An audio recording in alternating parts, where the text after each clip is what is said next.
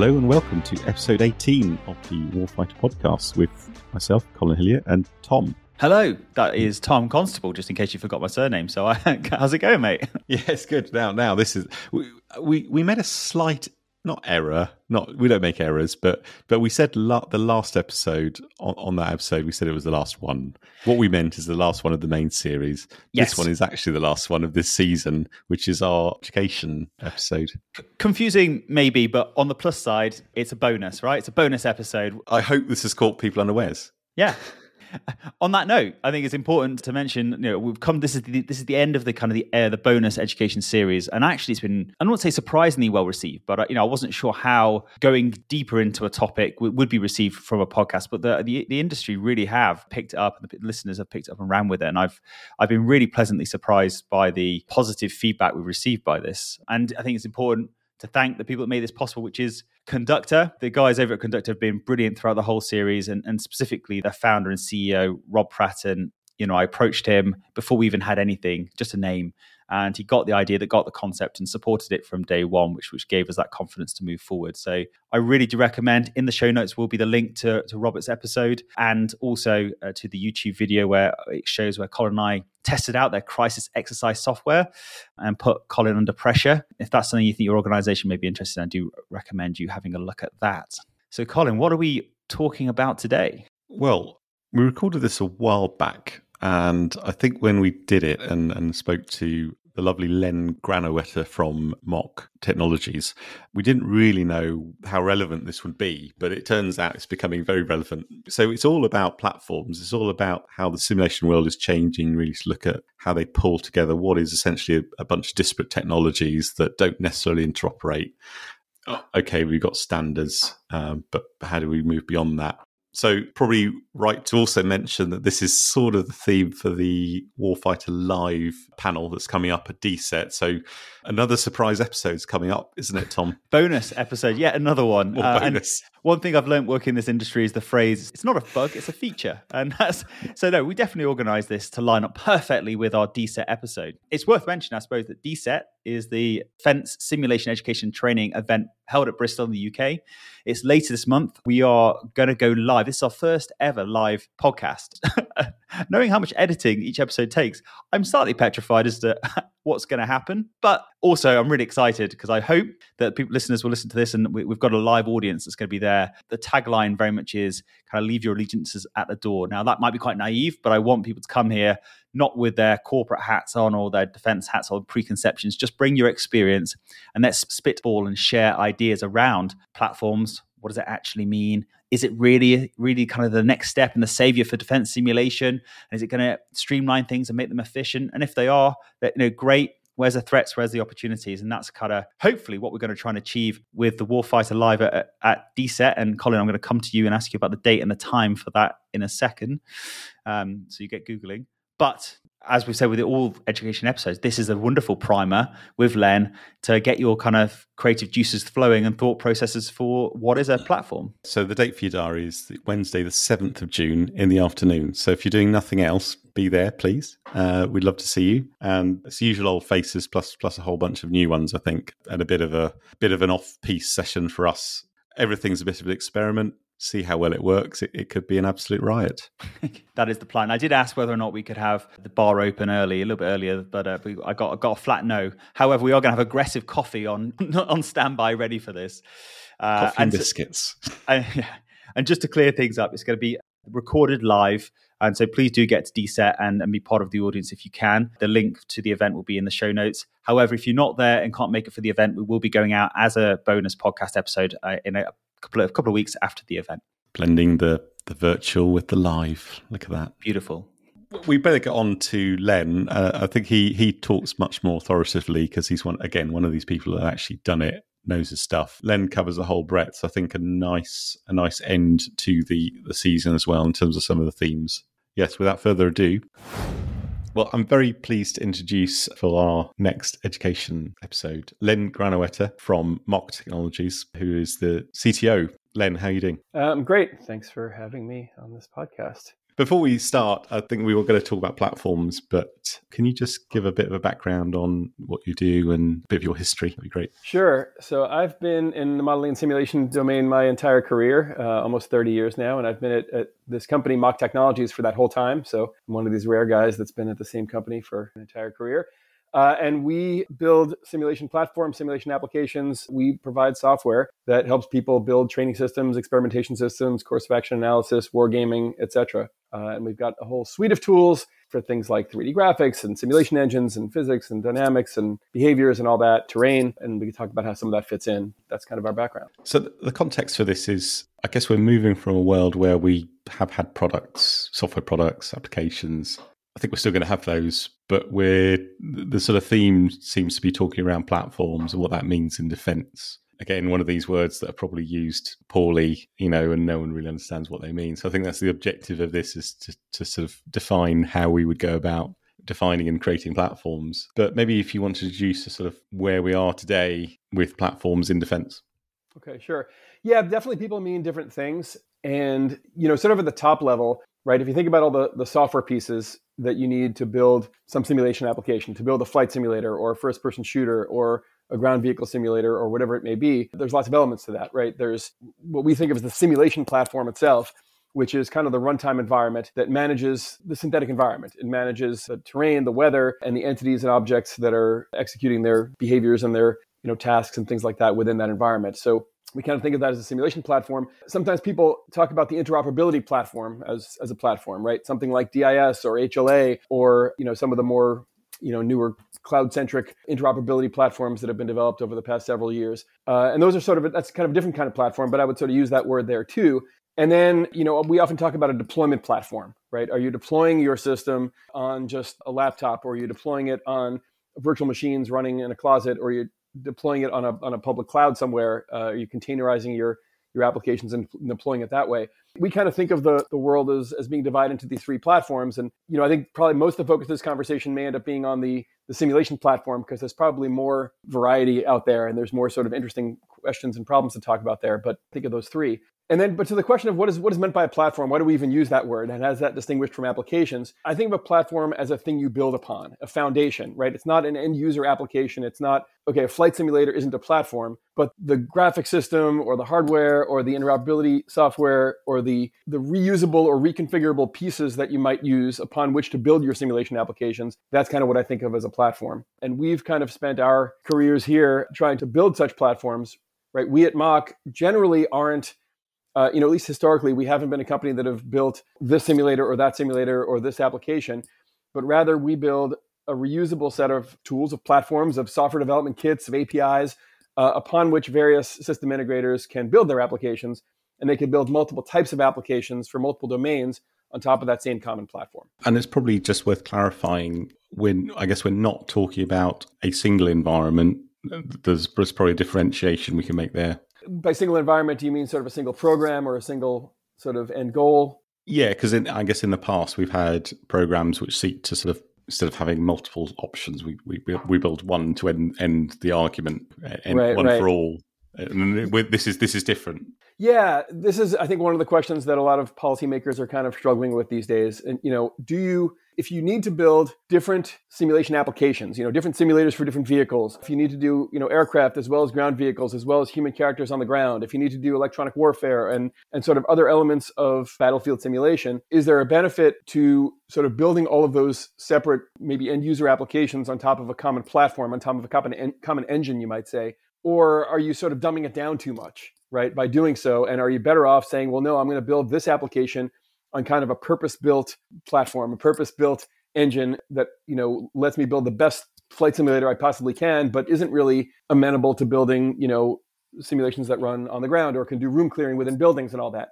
And I think that's been a debate that's been going on. It's not new. That's been going on for, 20 plus years. I think historically that answer has sort of always come down one direction. And maybe in the past 5 to 10 years, that's been evolving quite a bit. The reason in the past it came down in one direction was that there was really no one platform. It didn't exist, to have a software foundation that was flexible enough to be able to build a flight simulator or a first-person shooter that can go inside of buildings. There were companies that did image generators, IGs, for air platforms, and they sort of focused on the air. And it was all about never dropping a frame. And it was, you made whatever compromises you had to achieve that, including saying, yeah, I'm not going to do grass on the ground, and I'm not going to do building interiors or maybe interiors of vehicles or human characters or whatever. Or at least if you do those things, they're going to be pretty low fidelity of a type that's not going to be acceptable if you're on the ground walking around as a human character. And then on the flip side, you had game engines and you had other applications that mostly focused on the really high fidelity on the ground stuff with all the high fidelity graphics techniques. You had physics-based rendering, and you had cascading shadow maps, and you had, all these, bump maps and specular maps and all that to make things look as good as possible. But then sometimes those weren't able to keep up the performance in the air for high flyers or for sensors, and they didn't have capabilities to do, electronic warfare and realistic sensor visualization based on material classification and those kinds of things. Or maybe they couldn't do whole Earth simulation because one of the trade-offs you made in order to get the fidelity you needed on the ground was to limit the size of a play box, right? So I think the history is that you had sort of dedicated point solutions that, were built for on the ground-based simulation. You had dedicated point solutions that were built for aircraft. And what started to become difficult was when people started to say, okay, we really need to do multi-domain simulation. That's not just a nice to have, but we're doing collective training. You have forward observers and JTACs on the ground talking to aircraft pilots and other aircrew. And you really want those to have a consistent environment. You can't sort of live with, the guys on the ground have, more grass and trees, and that doesn't really correlate with the guys in the air who maybe are looking down at a target and, maybe they can see it because there's no tree in the way, but the JTAC doesn't see the target because there is a tree in the way. That doesn't work very well. So these correlation issues have been around forever. And for a long time, people were sort of forced to live with that because there wasn't a great other option. But these days, there's sort of more technology out there where you can say, okay, here's a common engine, a common platform that is flexible enough, that's sort of broad enough to be able to build a flight sim and a ground vehicle sim and a first-person shooter and a dome-based forward observer simulator or whatever, all on the same common platform. So it'd be useful just to understand where you see that delineation between what's in the platform and what's on the sort of application, just so we get a feel for. Yeah, I mean, it's very much a sliding scale, right? But I think the main thing is, this idea of a common synthetic environment. There are so many of these programs out there these days that are kind of using that term. They're like, yeah, I want a common synthetic environment. We at Mach, we were the prime contractor on the U.S. Army STE synthetic training environment, that program's common synthetic environment program. And that was sort of a good example of this, where in this case, it was the U.S. Army saying, look, historically, they had essentially three major programs for collective training. They had a program called Games for Training, which was for the infantry and first person, people on the ground. They had AVCAT, which was for the aviation platforms. And then they had CCTT, Close Combat Tactical Trainer. And that was for, for vehicles, for multi-crew vehicle simulators. Those were all sort of separate programs, and they were built on separate architectures. They used different image generators. They used different terrain strategies. And then they had a couple of overarching pieces that supported those programs. So, for example, there was a terrain management program called SE Core, Synthetic Environment Core, whose job it was in part to sort of take terrain source data and turn that into appropriate terrain databases for each of those programs and many more, and various programs across the enterprise. And, there was some commonality that you could achieve by starting with the same source data, even if you had to output it in different formats. As the world got more complicated, that strategy became more difficult because, if the only thing you ever expected in your virtual world was, elevation and imagery, well, it's pretty easy to get all these different simulators, even if they use different formats. This one uses OpenFlight, that one uses FBX, that one uses CDB or whatever it is, right? It was fairly easy to get them to correlate to the extent that the data was available, because if all you have is elevation and imagery back in the day, as long as you got your polygons to kind of be in the same place, you were pretty good. But as demands increased for fidelity, and now you needed to know where every blade of grass was and what it was made of, and whether that window is made of glass and can be seen through, or whether it was just, a texture on the side of a building, and what the thermal properties were of different parts of the terrain. And you needed, sort of millimeter level procedural detail on the terrain scan on the ground so that it looked like you were walking over rocks and gravel rather than just a brown polygon. When the demands increased over many years, this idea that you were going to get sort of correlation by just kind of agreeing on the source data started to become difficult, right? Because in order to get the fidelity you need and the performance you need, it's sort of impossible to have a terrain database that stores, well, it's not impossible, but it takes an enormous amount of data that's impractical to store all that data. No, most people don't build terrain databases, that are high fidelity, that stores information about where every blade of grass is, right?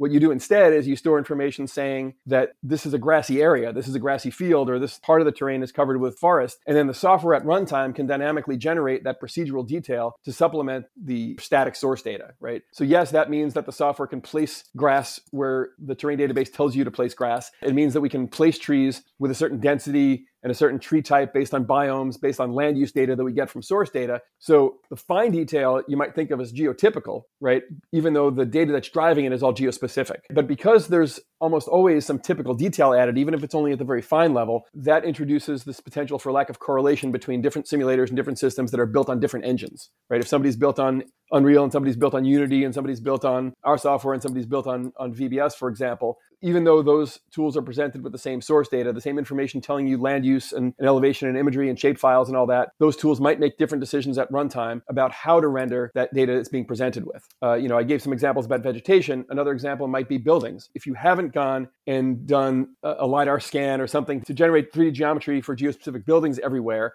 right? What's pretty common is to start with something like shapefiles or OpenStreetMap that tells you the type of the building, maybe the footprint of the building and the height of the building for every building in a city. And then it's up to the runtime software to quickly at runtime say, okay, oh, right, that's a 3-story building and it's labeled as residential. I'm going to go to my library of residential buildings and put one of the typical buildings in the right place. So the location of the building, the type of the building, and the height of the building, and the footprint even might be geospecific, but the actual texture on the side, if you haven't spent all the time and money to get geospecific images of every building in the terrain, which you're generally not going to do throughout an entire large terrain. You might do that for an area of interest, but people generally don't do that for very large areas. You rely on sort of driving the micro geotypical decisions based on macro geospecific data. And like I said, when different platforms do that differently, you end up with correlation issues. That building doesn't look the same in these two systems. Maybe that doesn't matter if you're just flying over it, but maybe it does matter if you're trying to do close air support or you're trying to do room clearing or walking into a building or whatever else. So that has created more of a demand for people to say, okay, maybe we should build all these simulators for different domains or different aspects of my virtual environment on a common platform so that everyone, the flight sim and the ground vehicle sim and the sensor simulation and the UAV sim, whatever, that they all literally have the same synthetic environment. They see this, they're all using software that's making the same decision about how to represent that building in 3D and how to put some really high fidelity grass and sand texture on the ground, how to do waves in the ocean.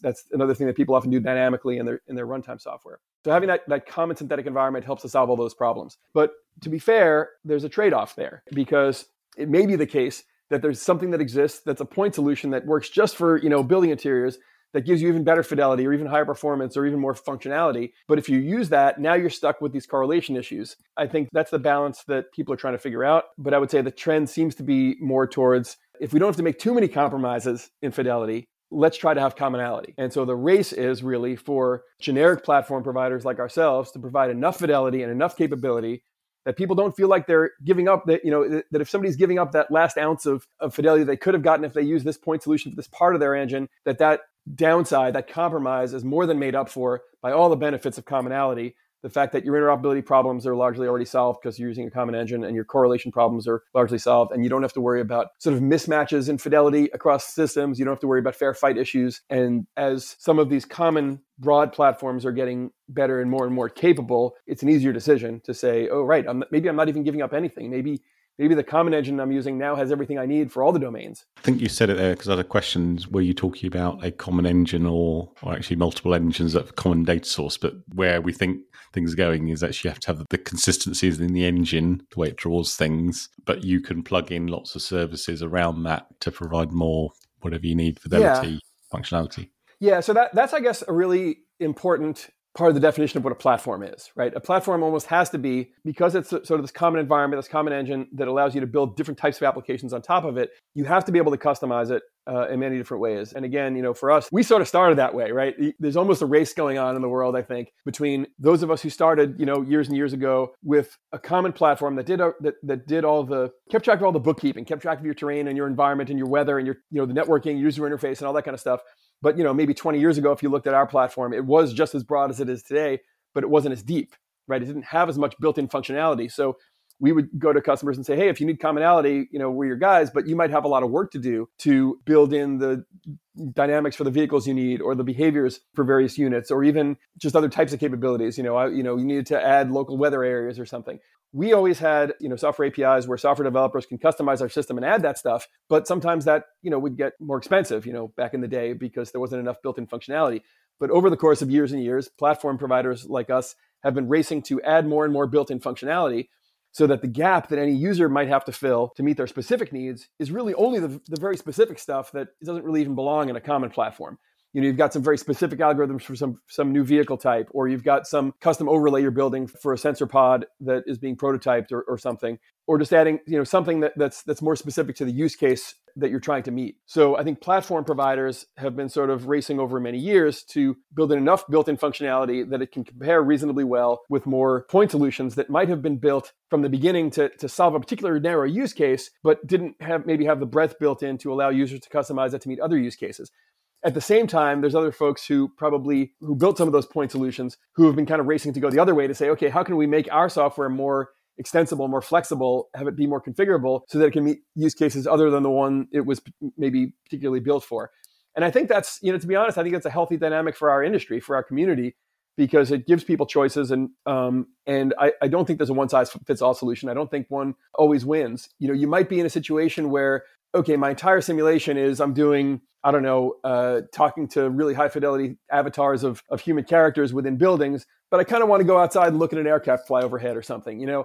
Well, if that's the case, it's multi-domain, but it's really primarily one, and you might be okay using whatever engine might have been built specifically for the first person on the ground stuff. But if you're more truly multi-domain, if your end goal really is collective and you're doing tactical training across domains, and it's sort of equally valuable for multiple types of trainees, or if it's a wargaming system for different types of experimentation, then the commonality again starts to sort of dominate decision making. Yeah, so I guess the multi-domain thing really is about what we're going to do in the future, because if you look at current training, usually, yes, technically it fits multi-domain, but usually it's heavily weighted towards one. So you might have land training that has an air component, or air training that has, obviously has to reference the land. But even within a domain, this problem has existed. And the problem within a domain has been less about a technology gap that's existed for years and years, right? Like I said earlier, when you're talking about having multi-domain stuff, there might literally have been different platforms that have been better tailored for one or the other. But within a domain, right, you see countries or programs or whatever using different platforms, different image generators, different CGFs, computer-generated forces, different sim engines or own-chip sims,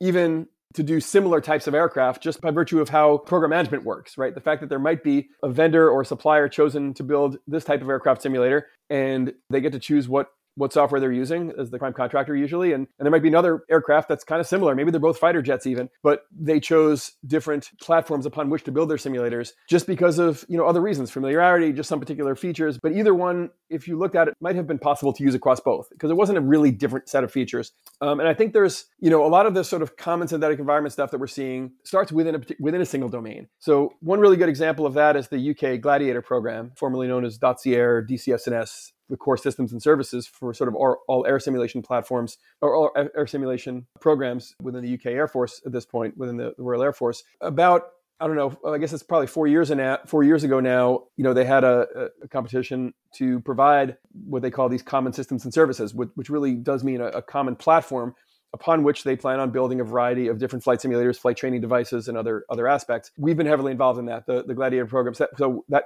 program was awarded about 4 years ago to Boeing Defense UK, and they're delivering a system based on our Mach 1 software platform.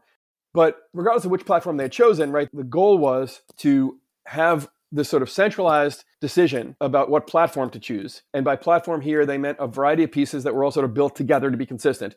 That includes a terrain strategy, image generator, CGF, computer-generated forces, tactical data link solution, and networking, right? You sort of pull all those together, and that really gives you a simulation platform. And so they had a single contract, a single program to deliver the platform, right? Because companies like us are good at delivering platforms. But then they're having separate programs to actually deliver the simulators that might be built on those platform. And to me, that makes a lot of sense, actually, right?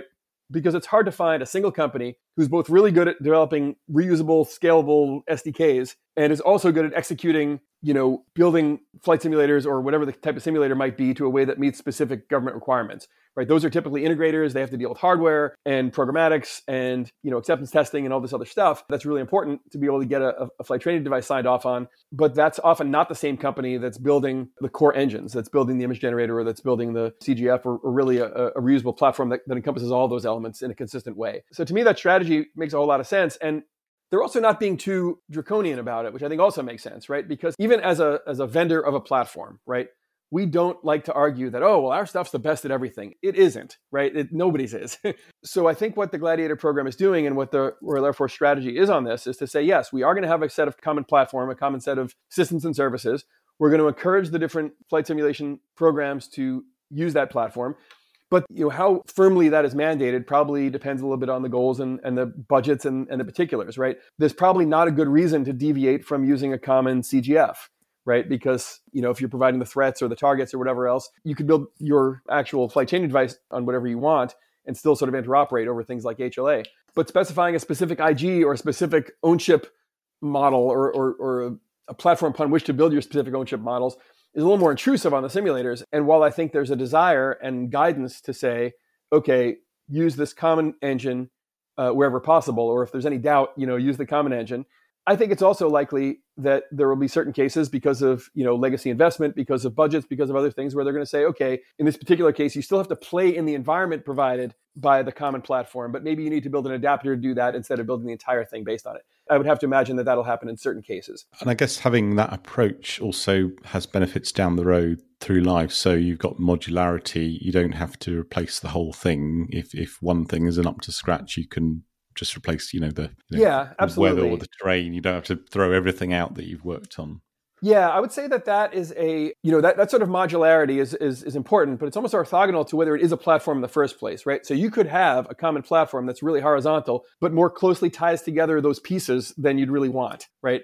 So in all the sort of RFPs and RFIs that we've dealt with and the programs that we've executed on in the past, maybe certainly 5 or 6 years, saying, okay, yes, we want a common platform, but there's some characteristics we want of those platforms. And one of those characteristics is a MOSA approach, a modular open systems approach, modular open systems architecture. That has become more common as well. People don't like monolithic systems for exactly the reason you just talked about, right? Because yes, it's all great to say I've got this single common platform, but if you feel like you're putting all your eggs in one basket, then if it turns out that there's some aspect of that platform that over the next 5 years or 10 years falls behind, maybe something doesn't keep up in visual quality or it doesn't keep up in the level of physical fidelity, physics fidelity or sensor fidelity, wouldn't it be nice to have the ability to keep a common platform, but to sort of replace some element of it? So now all the applications that are built in that platform inherit some improvement that we might make to some element of it. I'm going to replace the terrain server. I'm going to replace which HLA RTI I'm using or something, right? These are all possible. And, again, from our perspective, we at Mach have had that philosophy from the beginning, because our job for all these years, for 20 or 30 years, wasn't really, hey, go execute this simulation program, build the simulator. It was really provide a set of tools that the integrators can use to help them build their simulations. So we learned early on that if we said to a customer of ours or a potential customer, hey, you've got to use everything of ours or nothing, right? They would have said, well, okay, nothing then, because because almost every integrator, almost every defense contractor has some piece of technology that they've built internally. Maybe they've built an internal CGF and they know they need to use that. Maybe they've built an IG, if you're CAE or flight safety or somebody like that. Or maybe you have expertise in own-chip flight dynamics or vehicle dynamics, and you're going to want to use your own piece for that. If a vendor, a supplier like us goes and tells you, okay, well, no, sorry, that's part of our whole system. You can't replace that.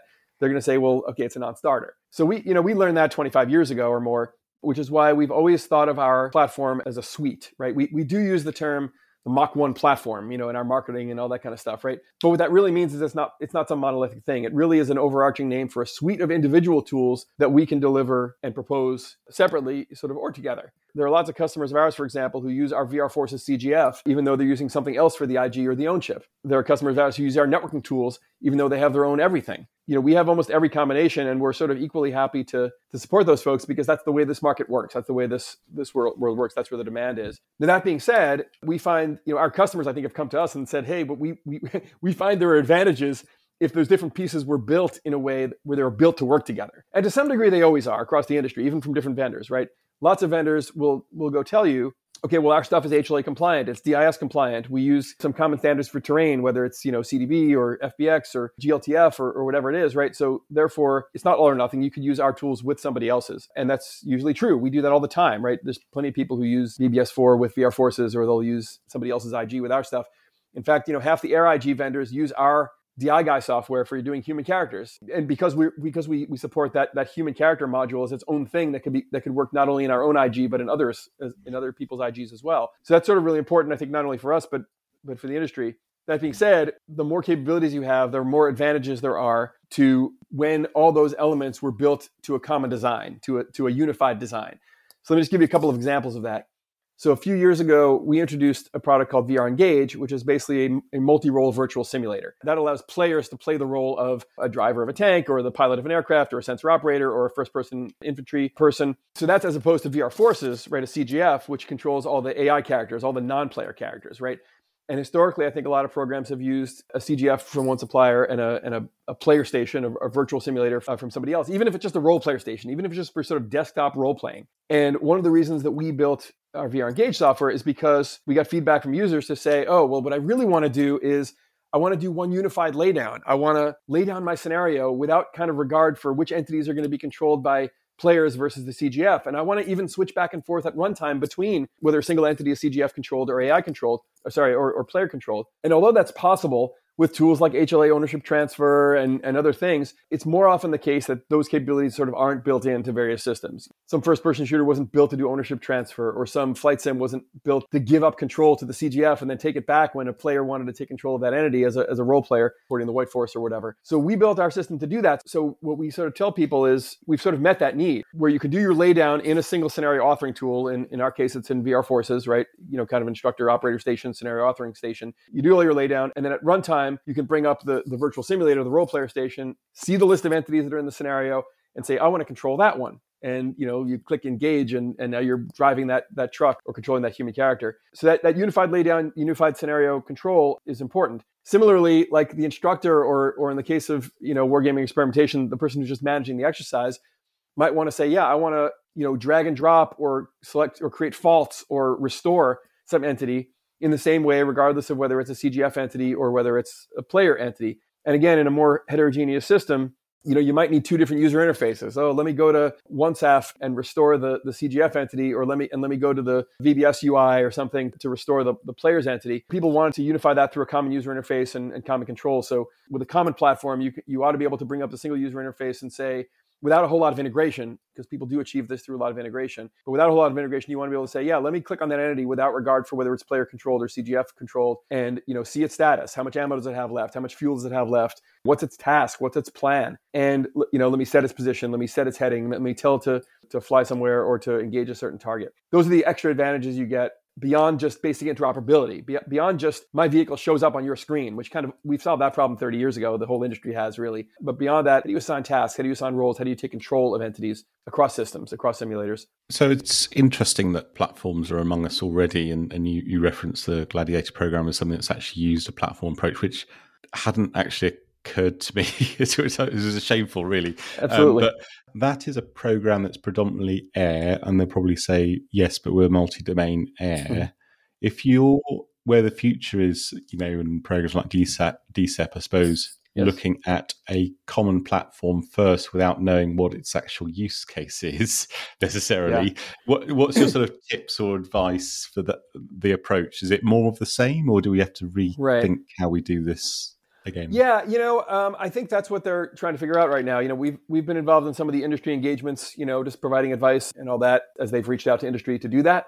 And I mean, what we do is just try to give our best advice, right? We talk about some of the topics we've just talked about here, the trade-offs between what do you get by dictating common platform across multiple domains, and what do you give up by doing that, and which trade-off is right. So I think it's a little early to tell what's going on there, but I think one of the issues that I think that part of what that program is, one of their goals really is to achieve some commonality, and probably commonality across simulation platform is one of the most important pieces of that. But I think their biggest questions now are more of getting back to the first couple of things I talked about in this conversation, which is how far do you go, and where do you draw the line? Do you think of it as one common platform, that encompasses not only most of what I've been talking about, which is the simulation platform, but also the interoperability platform and the deployment platform? Do you think of that as all one thing? Do you have a sort of a simulation as a service platform, for lack of a better word, that various folks can plug into so that somebody can go to a web page and log in and say, okay, I want to play this exercise now without having to go install a bunch of stuff, right? Is that, that's a potential goal. And to do that, it's not just about, how does my flight dynamics plug into the simulation engine? It's also like, how does my application plug into the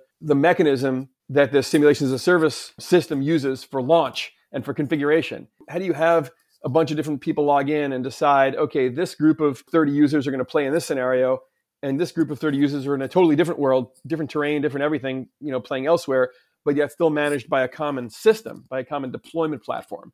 And I think that's kind of a lot of what they've been asking about. Where do we draw the line?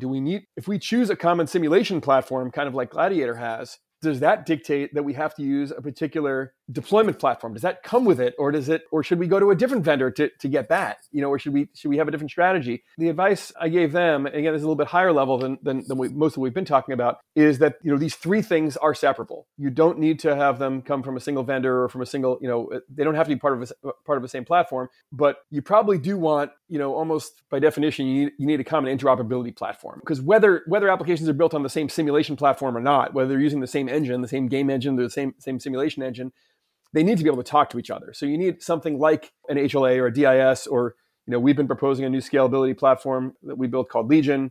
We've been trying to create a standard based on what we've done for that through this ISO community. But something like that, something that is engine agnostic, that multiple simulation engines can plug into, is almost, I think, required. And historically, that's been HLA. That may continue to be HLA, or may turn out to be something more modern and cloud friendly, and that's built more in the way that massively multiplayer online games have been built. You've come straight to this is probably the final question I want to ask. Okay. Is where's standards in all this? Is it we need to be clever with what we've got, or do we need to redesign some standards? So let me come back to this in a second, if you don't mind, because to finish the thought I had here, that regardless of the answer to that question, I think there's widespread agreement across the entire industry that you need something, right? If you want to do multi-domain, if you want to allow multiple simulation engines to talk to each other, of course you need some kind of a standard or some kind of an architecture that they need to kind of plug into in order to talk to each other. And like I said, something like HLA has met that need for a long time. I think it's an open question about whether that will continue to, or whether we need to go to something different. So again, widespread agreement about needing a common interoperability framework of some kind, right? Reasonable, but not super widespread agreement about whether the benefits of having a common simulation platform on top of the interoperability platform is the right thing. Do you really dictate a single simulation platform, or do you still need to leave room to mix and match and say, well, these applications really should be built on this simulation platform because it's got some features that are targeted for some particular use case, again, whether it's EW or something, sensors or whatever. And again, my advice on that is that, the more constrained your use case is, right, the easier it is to say, yes, a common platform is the right answer, and I don't need I don't want to deal with the downsides of correlation when you have heterogeneous systems. And the more broad your use case is, so if you're thinking as an entire enterprise, you're the UK Armed Forces as a whole, or the US Armed Forces as a whole, I think it would be tough for anybody to be so arrogant to argue, our stuff does everything. You don't need anything else. We would never say that. So I think it's inevitable that the policy that any policymaker would put together would at least leave open the possibility of using different simulation platforms for different parts of their use case, even if there's sort of encouragement to say, okay, but where possible, try to use commonality. We don't want 100 different simulators built on 100 different platforms, or 100 different engines, or 100 different IGs or whatever. That sort of creates chaos and a lack of correlation that for not good enough reasons. It may end up necking down to 2 or 3 though, rather than 1, where it's like, okay, this platform is better for certain use cases. This platform is better for other use cases. Our common policy is going to be to encourage simulation developers to use one of those 2 or 3 approved platforms. I mean, that's what I wondered. In each of these layers, you might have legacy technology, which is sunsetting, but you still need to keep it going. You might have current standard, and then your stuff you're trying to bet on where the future is going to be. Now, you might be wrong. Right. But it spreads your risk. So even if you're wrong about where the future technology is going to be, you've got your current as is, best of breed, or whatever you think it is, and you migrate. A bit like the modularity thing, you can migrate or not, depending on what you think is becoming mature. Exactly. Yeah. I'm very much a realist. That, right, anytime anybody says, hey, the problem out there is that there's too many platforms or too many interoperability standards or whatever, I'm going to solve this problem by creating one to unite them all. right? I think it's a famous meme that says right, exactly. Exactly. We have Right 15 competing standards. now you've got 16, right? So the realities of business and just how programs go and timelines of programs means that that'll never work. And you always have to plan for a transition. You always have to plan for a very long period of time. We're not just talking about a year or two. We're talking about, a decade or more of time where legacy systems need to, cooperate with new things, even if the new things are built on newer platforms. And I think that's fine. I think this community has gotten used to that over all these years, right? People know that, gateways and bridges are a necessary evil in many cases, or your choices are, if you have something that's better, you either have to sort of pay the cost in time and budget of migrating your older system to plug into some new framework to get some new capability, or you need to live with the fact that it's going to be missing those new capabilities, but you still can kind of bridge to the newer stuff as best you can, even if you might be sort of missing out on something. So at a high level, I think that scalability, the need for scalability, is the thing that would drive the community to a different interoperability standard, potentially. I think that our existing standards have done a very good job and have shown real longevity over 25 plus years now, where people are still getting today's needs met, right, using things like HLA, and it continues to evolve, right, the NetInFOM, the NATO FOM, all that kind of stuff, right? It doesn't stand still. People improve it. There's new versions of these things, and they generally work well. And I don't think there's a good reason to just say, oh yeah, well, just because it's been a bunch of years, we got to do something different, right? TCP has been around for 50 years and people still use it for everything on the internet, despite the fact that the internet's evolved, over 50 years, just in extraordinary ways, right? So don't kick something out just because it's old. But when there's a need to do something that can't be done on the old, that's when you should consider that. And I think the killer app is scalability.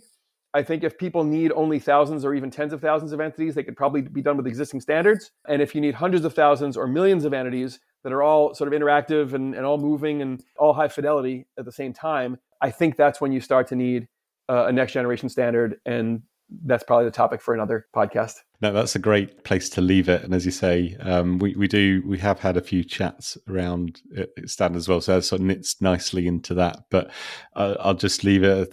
Thank you, Len, for taking the time out to sort of give us a bit of a deep dive into that. I think that's really helpful with those three, thinking about the platforms in that way. And obviously, it comes from the blood, sweat, and tears of actually having to do it, which it's not just theory, and that's what we like to hear. So thank you. All right. No, thanks for having me. Very relevant and very pertinent to some of the discussions that are going on in the backgrounds in these secret halls. But how do we leverage the power of platforms? How does that encompass standards? And, what does it mean for real programs, whether in the cloud or not? I think that's a really good setting for our Warfighter Live panel. Yeah. On that note, I hope people are taking notes about that chat. Yeah, that's bad. Take notes. Yeah. That's good. It's fine. I hope people are taking notes. And also, agreeing or disagreeing with Len. I mean, that's the whole point, isn't it? With us or with Len, with the discussion, and that's what we want to bring to this debate. Yes, we're going to have a panel. It's a great panel. However, we want this to be an audience participation as well. We want people sat there, willing to engage, and we can then share kind of our wealth of knowledge and spitball ideas. I mean, is that fair to say that's kind of what we're trying to achieve with this? Yeah, also with a healthy dose of levity. I think it's good. It's good not to take ourselves too seriously, isn't it? So it's going to be the end of a Wednesday. We're going to make it fun. That's the plan. You've now overpromised that now. People are going to expect too much from this.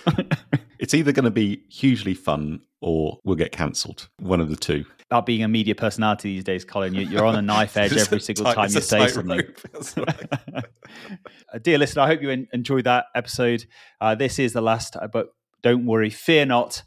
Season 2 is in the works and is something to be announced in the near future. Anything left for you, Colin?